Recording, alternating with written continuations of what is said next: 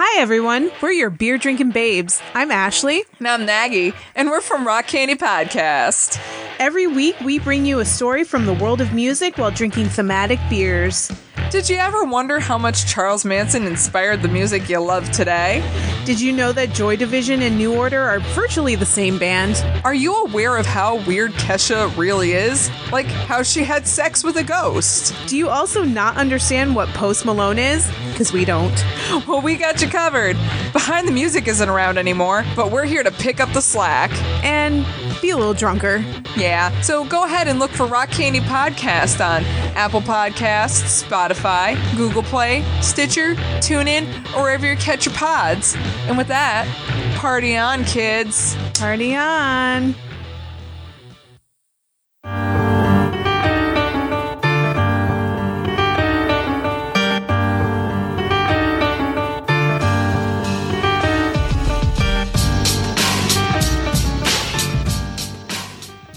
Welcome to Crime Crazy, the weekly true crime podcast with Aaron Plein, and Diana Seacon, where we prove that we know nothing about our legal system, but we're still crazy for a good true crime story. Hey, Aaron. Hey, Diana. How's it going? It's going. It's going. How about you? It just keeps going. Just keeps going. There is never a stop to the going, ever. It is true. It is true. I had a frustrating day because I was trying to celebrate National Donut Day. Which was yesterday. Sure. Couldn't get donuts that day either. Oh, no. Well, so Liam's allergic to dairy and eggs. Oh, right. And there's a place in town that makes great vegan donuts. Yes. And since I now also live with vegans, Yeah. Liam and I went out for lunch yesterday because it was the first day of spring break or summer break. And we decided to go to the awesome donut shop that has the awesome vegan donuts. And they were out of vegan donuts. So I said, well, that's okay. We're going to go to Haradi and run some errands today. We'll go back to the awesome vegan donut shop and we will get vegan donuts. Nope. Well, so I called.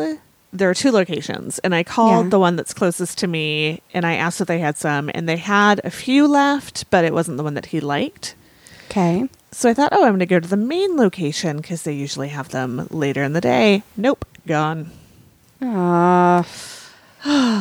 So at that point, I told Liam we could go to the other one. He's like, ugh, let's just go home. Oh. Liam needs some donuts. So tomorrow, we're going to leave early before knitting, and we're going to hit the donut place. Get some donuts. And I swear to God, if they're fucking out of donuts again, I don't know what I'm going to do.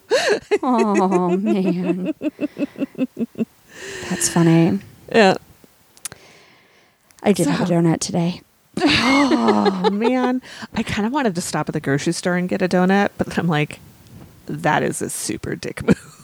Right. Sorry you can't have a donut, kid, but mom's getting one. That's right. It is National Donut Day, you know. It may or may not be National Donut Day today, Diana. Well, observed. Okay. What with the shortage of yesterday? I see. I like that you get to decide when National Donut Day is observed. Well, apparently the donut shop's not going to help me out with that. It's true. It's true. Oh, man, they make such good Shame. donuts, too, and I could eat none of them. Yeah. They are really good donuts. Maybe they'll sponsor us. Maybe. You know, they never tell you when you become a parent that sometimes you have to forego donuts. No, it really is irresponsible. That should be like, I don't know, Sex Ed 101. Yeah. If you have a Yeah. kid, you might not always be able to get a donut. Really, they should just teach you the tricks of like eating donuts in the bathroom with the door closed and locked so that you don't have to share. Oh, yeah, that's where. Well, should we talk about our new format? Shall we? Yeah. Or. So, what? Or. Oh, damn it.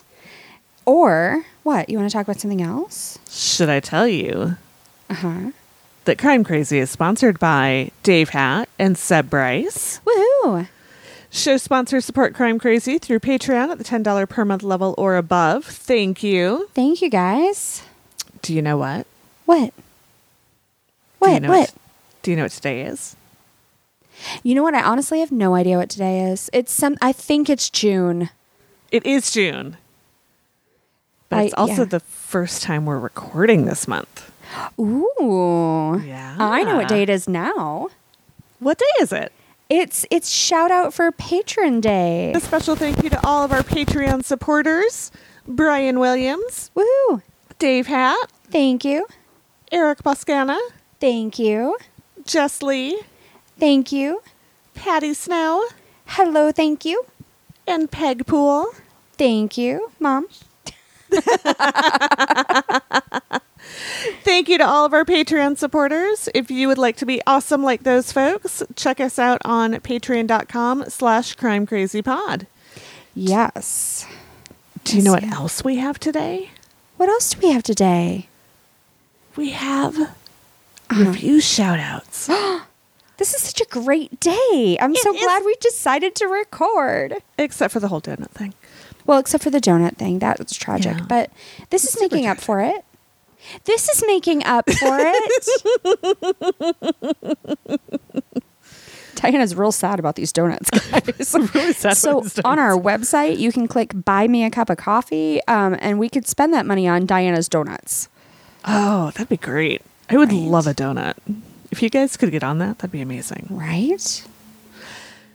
Anywho, we do have reviews, which are like really close to being as good as donuts. Okay. Thank you to the Carroll sisters. Well, thank you very much. And thank you to Law Foster. Oh, thank you very much. I like that person. I do too. If you would like to be awesome like those folks, please rate and review us on your podcast catcher of choice. We give shout outs for all reviews. But we really like the 5-star ones the best. We sure do. We're also currently giving stickers for reviews. That's what I was We gonna say. are. And I've got a couple emails for stickers I need to send out. Nice. I sent one out yesterday that had emailed and asked a really long time ago. Patty, your sticker's in the mail. Sorry. Yay. Thanks. I need to go buy some envelopes. You can follow Crime Crazy on all the social medias at Crime Crazy Pod or visit our awesome website at crimecrazy.com. Woohoo. Yeah. Okay. All right. So now, Now. should you tell everybody about our new format? Yes. So it's the summer. And Finally. while all of the teachers are breathing a very temporary sigh of relief before they start prepping for their next school year, and all of the parents are crying because now they have to take care of their own damn kids for a while, me included, but you know. My job got super busy. And Wait, what? I know. My job got hella busy for the summer, and which is awesome. Awesome. However, I'm barely making it through the work week at this point. So I know I'm not going to make it through double research and editing and all of that good stuff. And so we have reached a compromise so that you still get your episode fix, which is Mini-Sode. Yay! Yay! So for the summer, we're just going to alternate telling stories. Same format. Same awesome stories. No cannibals this week is my guess because Diana's telling the story.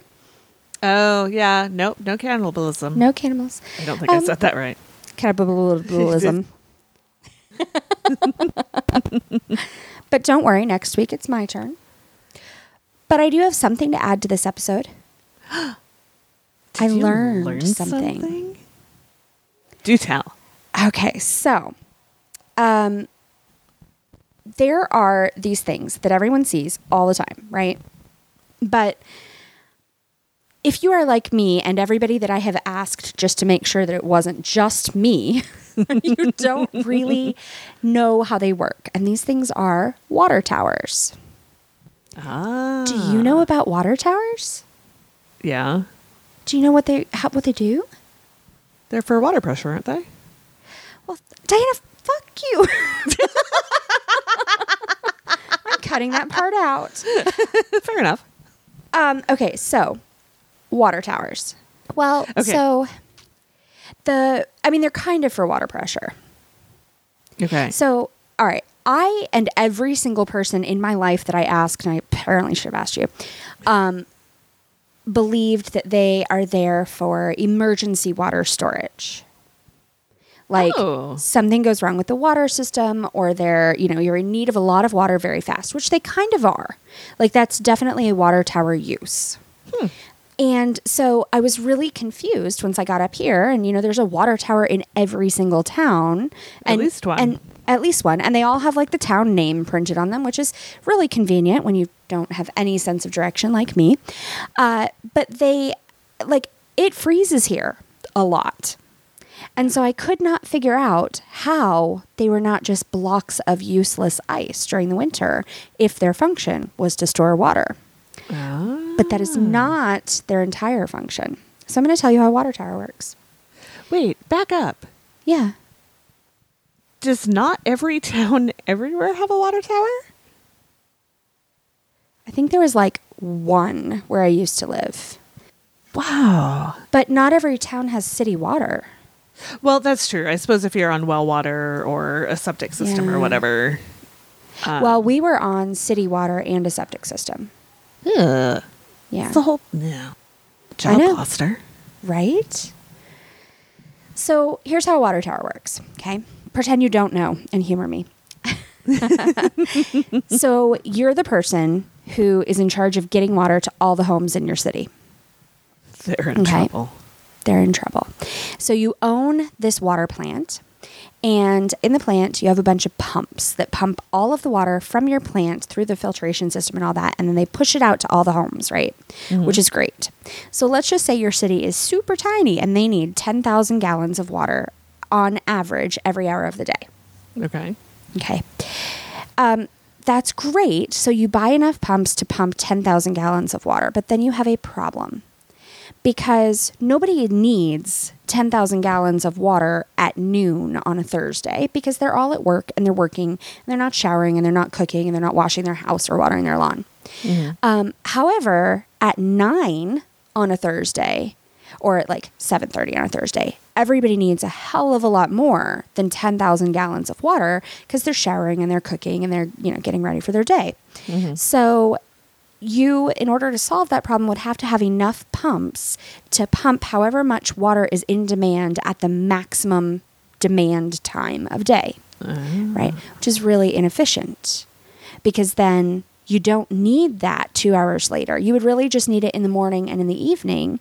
In the middle of the night, no one needs any water at all. So you would just spend all your time turning on and off these pumps, and the majority of them would only get used for like a couple hours a day. And really, really expensive. So what you do is you put this giant tank on stilts way up in the air, and you pump all of the water through it. So you have your pumps that will pump the average amount of water, so 10,000 gallons, right? Knowing that there's really not any point in the day where everyone actually needs 10,000 gallons. And during the time when you don't need that much, the tank slowly fills up, right? And all the water that is needed goes on. And then during the time when there's a higher demand, there's enough water and water pressure because of gravity to provide all of the water for the homes during the high demand time. So cool. Right? That was really fascinating. I had no idea. I think it's one of those things that like I see it everywhere and I'm like, oh, it's a landmark. It's great. So that's I always what think of, there's one in Eden Prairie. It's a little bit different designed. And it caught fire when I was in college, when I worked out there. And I have questions. I don't remember how it caught fire, but it was under construction. It wasn't full. Like it was being constructed at the time. Because you would think a giant water balloon would not catch fire. No. It was under construction. It wasn't full of water yet. But the way they're shaped, the fire was along the top, and it looked like the Olympic torch. It was pretty awesome. I mean, except for the fire part. Except for the fire part, right. Yeah. It looked really cool. Yeah. So actually, when you say, what do you think of when you think of water towers? That's it. It's like the one on fire. The one on fire. It's like the Statue of Liberty. Exactly. On fire. So it is up in the air so that there is water pressure, so that you don't have to have a pump to pump it out of the water tower. Right? Because that would not solve the problem. You'd still need the pump. But then, yeah. So then, is it just the constant movement of water that makes it not freeze, or do they heat Yeah. them too? I didn't actually look that part up. I assume they probably have to heat it, or maybe they heat the water that's going into it or something like that. But it also would be constantly moving because there's always water being used. Right. So it's always going through. Yep. I would say that most of the time that's probably enough to keep it going, except it got to -30, which I didn't even know was a number this year. Mm-hmm. And I think that's probably not enough. So there must be something else. Because I don't think Yeah. they're terribly thick. Like, they're pretty sturdy. They're thick enough to hold that pressure of water. But I think they're, like, as thick as you would need to hold that amount of water. Right. And not, like, double-walled and insulated and all of the rest of that. Because, they're not... They're big, but they're not that big Right. Right. to think about, like, providing the extra water you would need in an entire city. Right. Or chunk of a city. That is So, yeah. fascinating. I assume there's like one per main water line. So probably one per Yeah. plant in most areas. Mm-hmm. And then maybe several if it's like the middle of a metro. Well, I think the town I grew up in, I think, had 3, and it's not very big. It's like 16 square miles, but it was wells, and I think there were 3 wells. Oh, okay. Yeah, so one hooked up to each source of water. Mm-hmm. Yeah. Yeah, see, I think ours had 2 because there were only 2 areas in the entire place. In the middle of the county, there was city water. And then in the like upper end of the county where Main Street was and the courthouse and all that, there was city water. And then everybody else was on a well. Huh. So we had a little one for Main Street and then a larger one in the middle of the county. So that's what I've learned. All right. That's fascinating. So I've got that covered. Diana, do you have a crime story for me? I do have a crime story. I'm ready. Excellent. 2 weeks ago on Crime Crazy. Yes. So I talked about Victor Lustig, who was the notorious criminal that sold the Eiffel Tower twice, among Yes. other crazy shit. Amazing things. I mean, bad man. Oh my gosh. So when I was researching him, I had only looked at the Eiffel Tower stuff. But then after we recorded, I went and listened to the Dollop episode about him. That is just a fraction of the shenanigans he was up to. Yeah. It is extensive. Oh, but there's a thing I learned from the Dollop. And about Victor Lustig that I thought was really cool. Apparently his daughter, who he just doted on and later wrote a book about what it was like to be his daughter. Mm-hmm. But when she was little, he taught her how to tap out Morse code. And they would communicate that way in front of other people. Ooh. Yeah. I am sure only for good purposes. They only ever tapped out, I love you too. Well- and not, let's see if we can make this guy give us lots of money. I don't know that she was involved in that. Like, she was Gotcha. still pretty young when her dad went to jail. Gotcha. Okay. But there was definitely, like, they had mentioned that if she was in a room where they had started talking about things he didn't want her to know about, he'd Morse code her to leave. Gotcha. And then apparently, like, his last message to her was Morse code. Aw. Yeah, so I just thought that was sweet. That is really cool. I always have kind of wanted to have a secret language with other people in my house. Yeah. We do the I love you hand squeeze thing, and that's pretty much as far as we ever got. Aw, that's pretty cute. You could teach them all Morse code. I would have to learn it first, but then I could. Yeah, I think that'd be fun. Yeah. So anyway, Victor Lustig is kind of the original con man. And so this week, I'm telling a story of another con man. Some might say the con man of the 20th century, Charles Ponzi. Yay! I picked this story because although I know what a Ponzi scheme is, I didn't actually know the story of Charles Ponzi and his Yeah. scheme. So here I we go. don't either, so I'm excited. It is crazier than you think it's going to be. Oh, I'm excited. Carlo Pietro Giovanni Guglielmo Tebaldo Palsy. Hell? They were like, look at this tiny baby. What if we gave him so many names they wouldn't even fit? 1, 2, 3, 4, 5, 6 names. Yeah, but how many syllables? Oh, Lord, I didn't count that. So many. Also, not sure I pronounced at least one of those right. You got Ponzi. I got Ponzi. I got Carlo Pietro Giovanni. The other two I don't know about. He was born in Lugo, Italy on March 3rd, 1882. He was from a family that had been well-to-do, but they had fallen on hard times. They didn't really have much. Mm-hmm. He took a job as he got older as a postal worker, but later he was accepted to the University of Rome La Sapienza. Since his friends were richer, they considered university a nice vacation. And he took to going with them to the bars and cafes and the opera, which is definitely not what I was doing in college. No.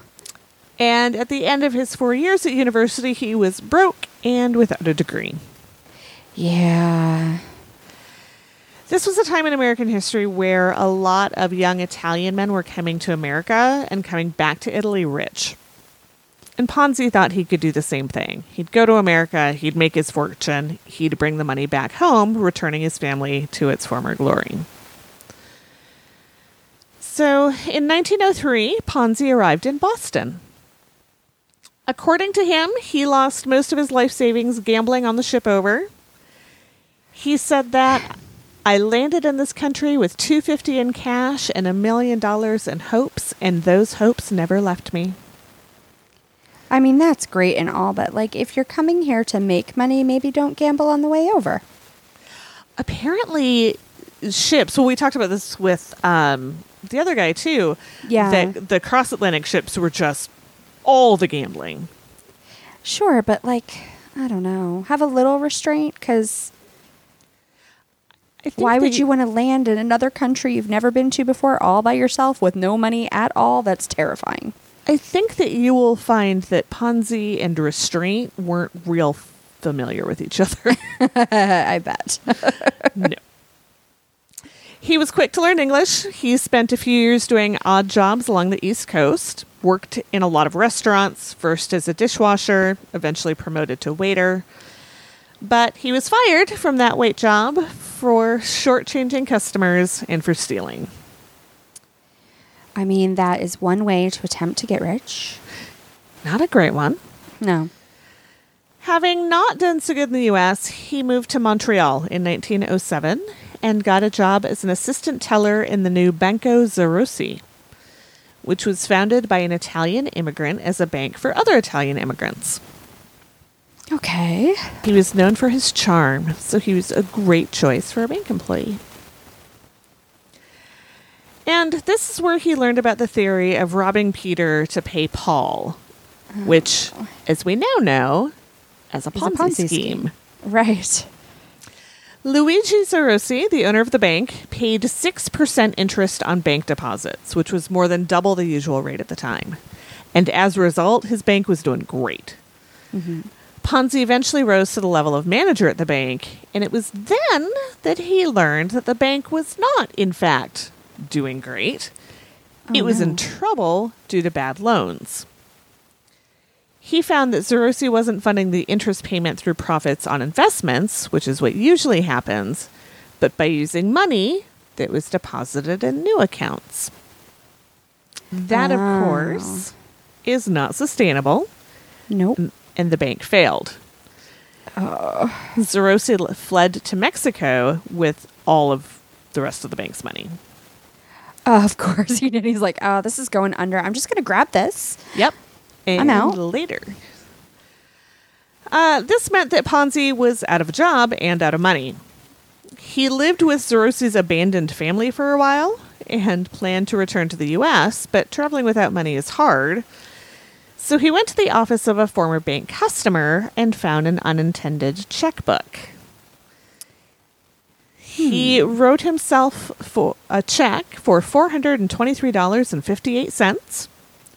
That's specific. Super specific. That would be over $11,000 today. Oh, wow. and forged the signature of the director of the company. He then went out, spent a bunch of money, which raised the suspicions of the local police. And when he was confronted, Ponzi held up his hands and said, "I'm guilty." He spent 3 years in the pen for that one. After his release, he moved back to the United States, and he got involved in a scheme to smuggle undocumented Italian immigrants across the border. He spent 2 years in the pen for that, during which time he became a translator for the warden, who was intercepting leaders from a Black Hand leader, Ignazio the Wolf Lupo. Black Hand, you'll remember, is the predecessor to the modern mob. Gotcha. Ponzi, of course, became a friend of the Wolf's. Of course. It's useful. Absolutely. He had no intention of making this money in any sort of legal way. Like, he just goes from crime to crime to crime. Absolutely. And he's bad at them. Yeah. His first forged check, he gets caught. His, Right. first immigration scheme, he gets caught. First time he stole from his job, he got caught. Right. So, he was not very good. Not very good at things. After he was released from prison for the second time, he worked as a nurse at a mining camp. Interesting. Yeah.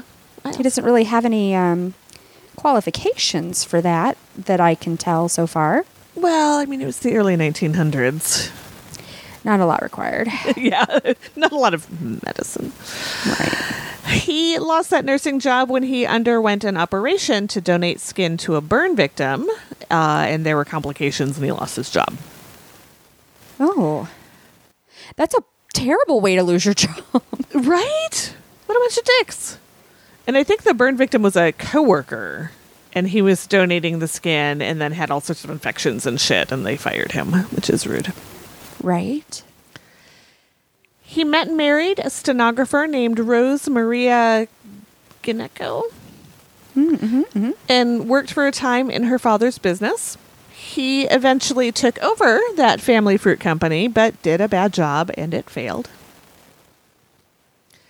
In 1919, Ponzi became aware of IRCs. IRCs are international reply coupons.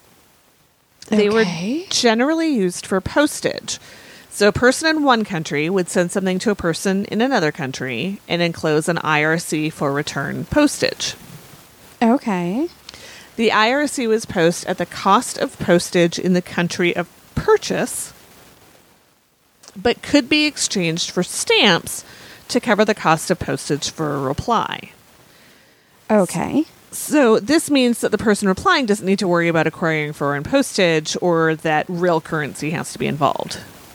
Right. So how this might work is, let's say my great aunt in Canada sends me something. She sends me an IRC for postage. I can take that to an American post office and get stamps. Do you get the corresponding amount of stamps for the number of IRCs or for the amount that was paid for the IRCs? You're good.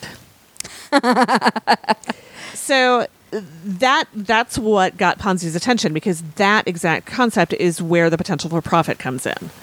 Right. So if an IRC is purchased in a country with lower postage rates and redeemed in a country with higher postage rates, the stamps purchased with that IRC could be sold. Right. They're more valuable. They're more valuable. Uh-huh. In Ponzi's case, IRCs could be bought very cheaply in Italy, because this is right after World War I, so everybody's in a bad economic state over there. They could be redeemed in America, where the postage rate was much higher, and then the stamps could be sold for a profit. And he estimated that due to the market differences between the two countries, that profit could be in excess of 400%. So this does not sound illegal. Are you reading my notes? Sorry. I'm just proud of him. He found an actual way to make money that he's not going to go to jail for. Right. So this is absolutely legal. It's called arbitrage. Of course it is. Of course it is. Arbitrage is making a profit by buying an asset at a low price in one market and selling it for a higher price in another market. Totally legal. Cool. Ponzi was all in on this one, but he needed a bunch of capital to make it happen. Right. So he wrote to some friends and promised that if they invested in his new company, he'd double their investment in 90 days. People invested, and they were paid. Yeah. In 1920, in January, Ponzi started his own company called the Securities Exchange Company, which is the SEC, which makes me kind of giggle. Yeah, no kidding. In the first month, 18 people invested, and they were promptly paid the next month with money from February's investors. The word spread, and he started hiring agents to help him build the business, and he paid them really well. He started sending agents throughout New England and New Jersey. People were making money. He paid on time, he paid the full amount, and these people were encouraging all of their friends to start investing.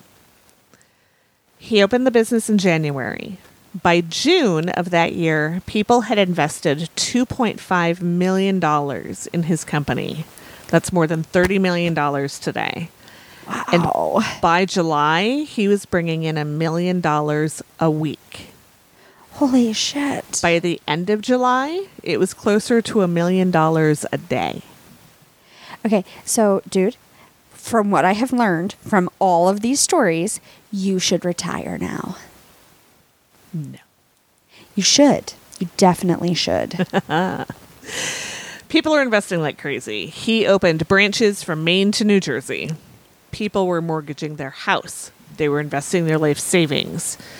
When the profits came in, people didn't take them. They reinvested back in the company. But there was a problem. Turned out that it was a real pain in the ass to turn the IRCs into cash. And so he wasn't. Yeah. And his volume was too high. He would have had to buy a Titanic's quantity of them from Italy to sell in the U.S. And then find enough people to buy them. Right. But since the investors kept reinvesting, the interest payments kept being returned to him, and he could keep growing and growing. He started living the high life. He bought a mansion. He bought a Locomobile, which was the finest car available at the time. A Locomobile. Locomobile. It's a crazy car. It's very cute. He brought his mother over from Italy first class. Bought a macaroni company. He bought part of a wine company in hopes that the profits from those companies would help him pay the investors in the SEC. Oh. As you can imagine, this drew some suspicion. A Boston financial writer wrote that there was no way that Ponzi could be legally delivering these returns. Ponzi sued him for libel and won $500,000. Well, that's useful because he doesn't have any money. A former creditor sued him, and while the creditor didn't win, it did make people think about how it was that Ponzi went from penniless to millionaire in such a short time. There was a run on the SEC, but he paid the people out, so the run stopped. On July 26th, the Boston Post started a series of articles about Ponzi's operation. They worked with Clarence Barron, who was a financial journalist in charge of Dow Jones & Company, to investigate Ponzi's scheme. He proved that the math didn't add up. For Ponzi to be doing what he promised, there would have to be 160 million IRCs in circulation, but there were really only about 27,000 existing. Further, the U.S. Post Office said that IRCs were not being purchased in large quantities in the U.S. or abroad.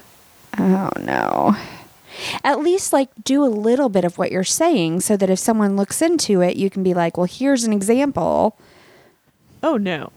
So not only did he not do that, he never figured out how to trade this shit in. He never did it. See. He was doing exactly none of it, but he also knew, I don't know. Again, this is just skimming the surface of what's out there about this. But I don't know if he, figured that at some point that attention would come down on him, or if he just didn't give a shit. But when he finally got busted, not to give everything away, all of the account information was kept on index cards, and it wasn't necessarily matched to the right person or accurate or any of those things. It was all very slipshod, not even an attempt to make this happen legally. He was just like, oh, it's hard. We're done. Right. Yeah. Wow.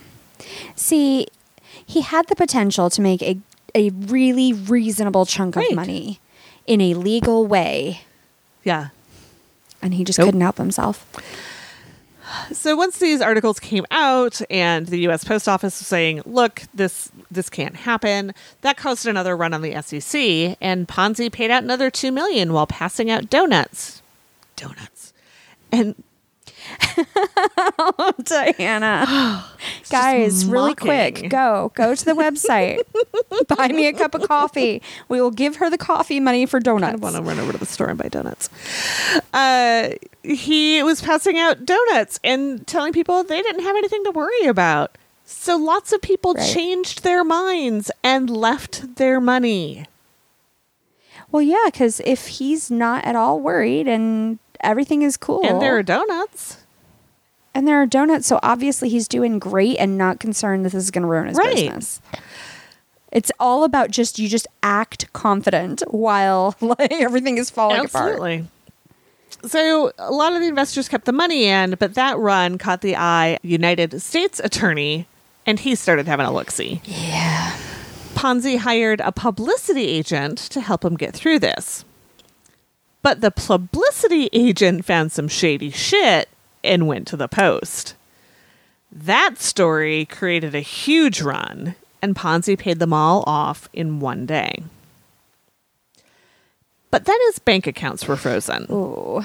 Officials were worried that if enough people pulled their money out of Ponzi's accounts, it would cripple the entire Boston banking system. Ooh. On August 9th, the MA Attorney General released a statement that there was little evidence to support Ponzi's claims of the large-scale IRC deals. Investors were invited to come to the State House to provide their information for the purposes of the investigation. Dun, dun, dun. On August 11th, so 2 days later, the Post published a front-page story telling all about his time in Montreal, including a forgery conviction and the Zerosi Bank.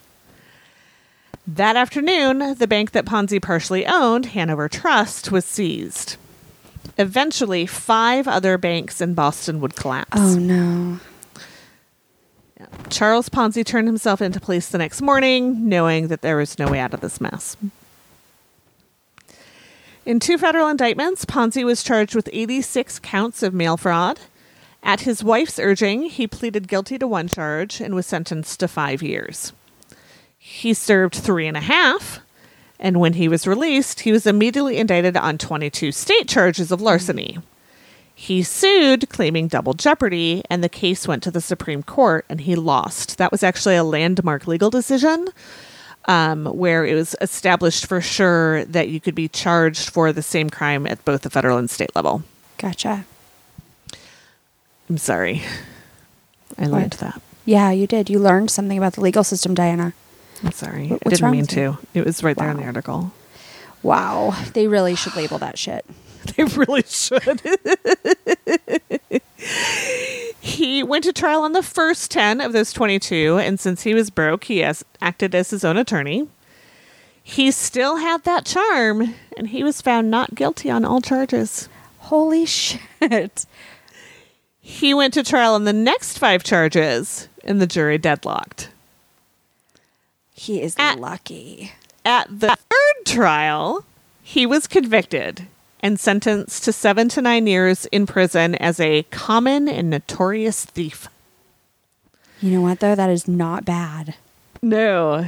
In 1922, word got out that he never became an American citizen because guess what? That shit's not new, you guys. So the feds started proceedings to have him deported as an undesirable alien, which I'm not usually cool with that label, but this one I feel like kind of earned it. He did definitely earn that. Yeah. Like, you have caused lots of shit here. So much badness. He was released on bail as he appealed the state conviction. He fled to Florida, where he was soon up to his old tricks, but this time with real estate. He was arrested again and charged with violating Florida trust and securities laws. Found guilty, sentenced to a year in prison. He appealed, was freed after posting bond and went to Tampa, where he tried to flee the country. However, he got on a ship, he opened his fat mouth to a shipmate, and word spread, and a deputy sheriff followed the ship to New Orleans, where he was arrested.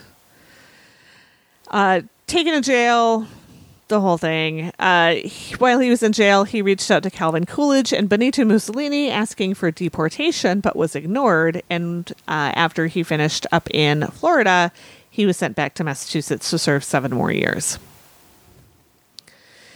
He was released in 1934, immediately deported to Italy. His wife stayed in the U.S. and eventually divorced him in 1937. Back in Italy, he went from scheme to scheme, but they never went anywhere. He eventually got a job in Brazil, and while he was there, he wrote his autobiography. His health went downhill. He had a heart attack in 1941. By 1948, he was almost blind. Finally, a brain hemorrhage paralyzed his right side, and he died in a charity hospital in Rio de Janeiro on July 18th, 1949. He had quite the roller coaster experience in his life. Yeah. Like, he was everywhere. He was everywhere. He was all over the world. He did all sorts of crazy shit. And this is, again, barely scratching the surface. With that original Ponzi scheme, what I never realized, because again, I didn't know the backstory of any of this. Right. 8 months. Yeah. It was 8 months. It's so fast. It's just, if he just had not been so greedy. Just a tiny bit of restraint. Yeah. But yeah, no, it's just crazy pants. And there's so much more. There are lots of books and articles and all of that. He's really fascinating. But the same as with our last guy, just the charm and the confidence. Yeah. Yeah, that's the thing. If you're just, Yeah. I guess that'll never be me. I mean, I've got the confidence, but I'm not terribly charming. I'm not sure I've got either, but I definitely, I think I'll just stick to, working a job. Yeah. I really like the steady paycheck and health insurance of a job. Right. Without the constant fear that someone might send me to jail. Yeah. I'm pretty excited about not fearing that. Right? Well, All Diana, right. Aaron. I feel like some of the lessons I learned from your story are not what I should be taking away from it. So I'm wondering if you have any more responsible advice for us this week. Just have confidence. And even if you don't have confidence, just act like you do have confidence. Not to the point of swindling a bunch of people to the tune of millions of dollars, right? But, act as if. Right. In your daily life, and to be great at your job and successful at everything, do that. Not while you're stealing money from every person that you meet. Not in order to commit a crime. No, even my poor moral compass says that you shouldn't do that. Call your people. Call your people. Your people would like a call this week. It's hot and they're suffering. Call them. Do I need to call you later? Yes, I'm very much suffering. Well, then let's wrap it up so you can turn the air back on. Don't end up on next week's episode.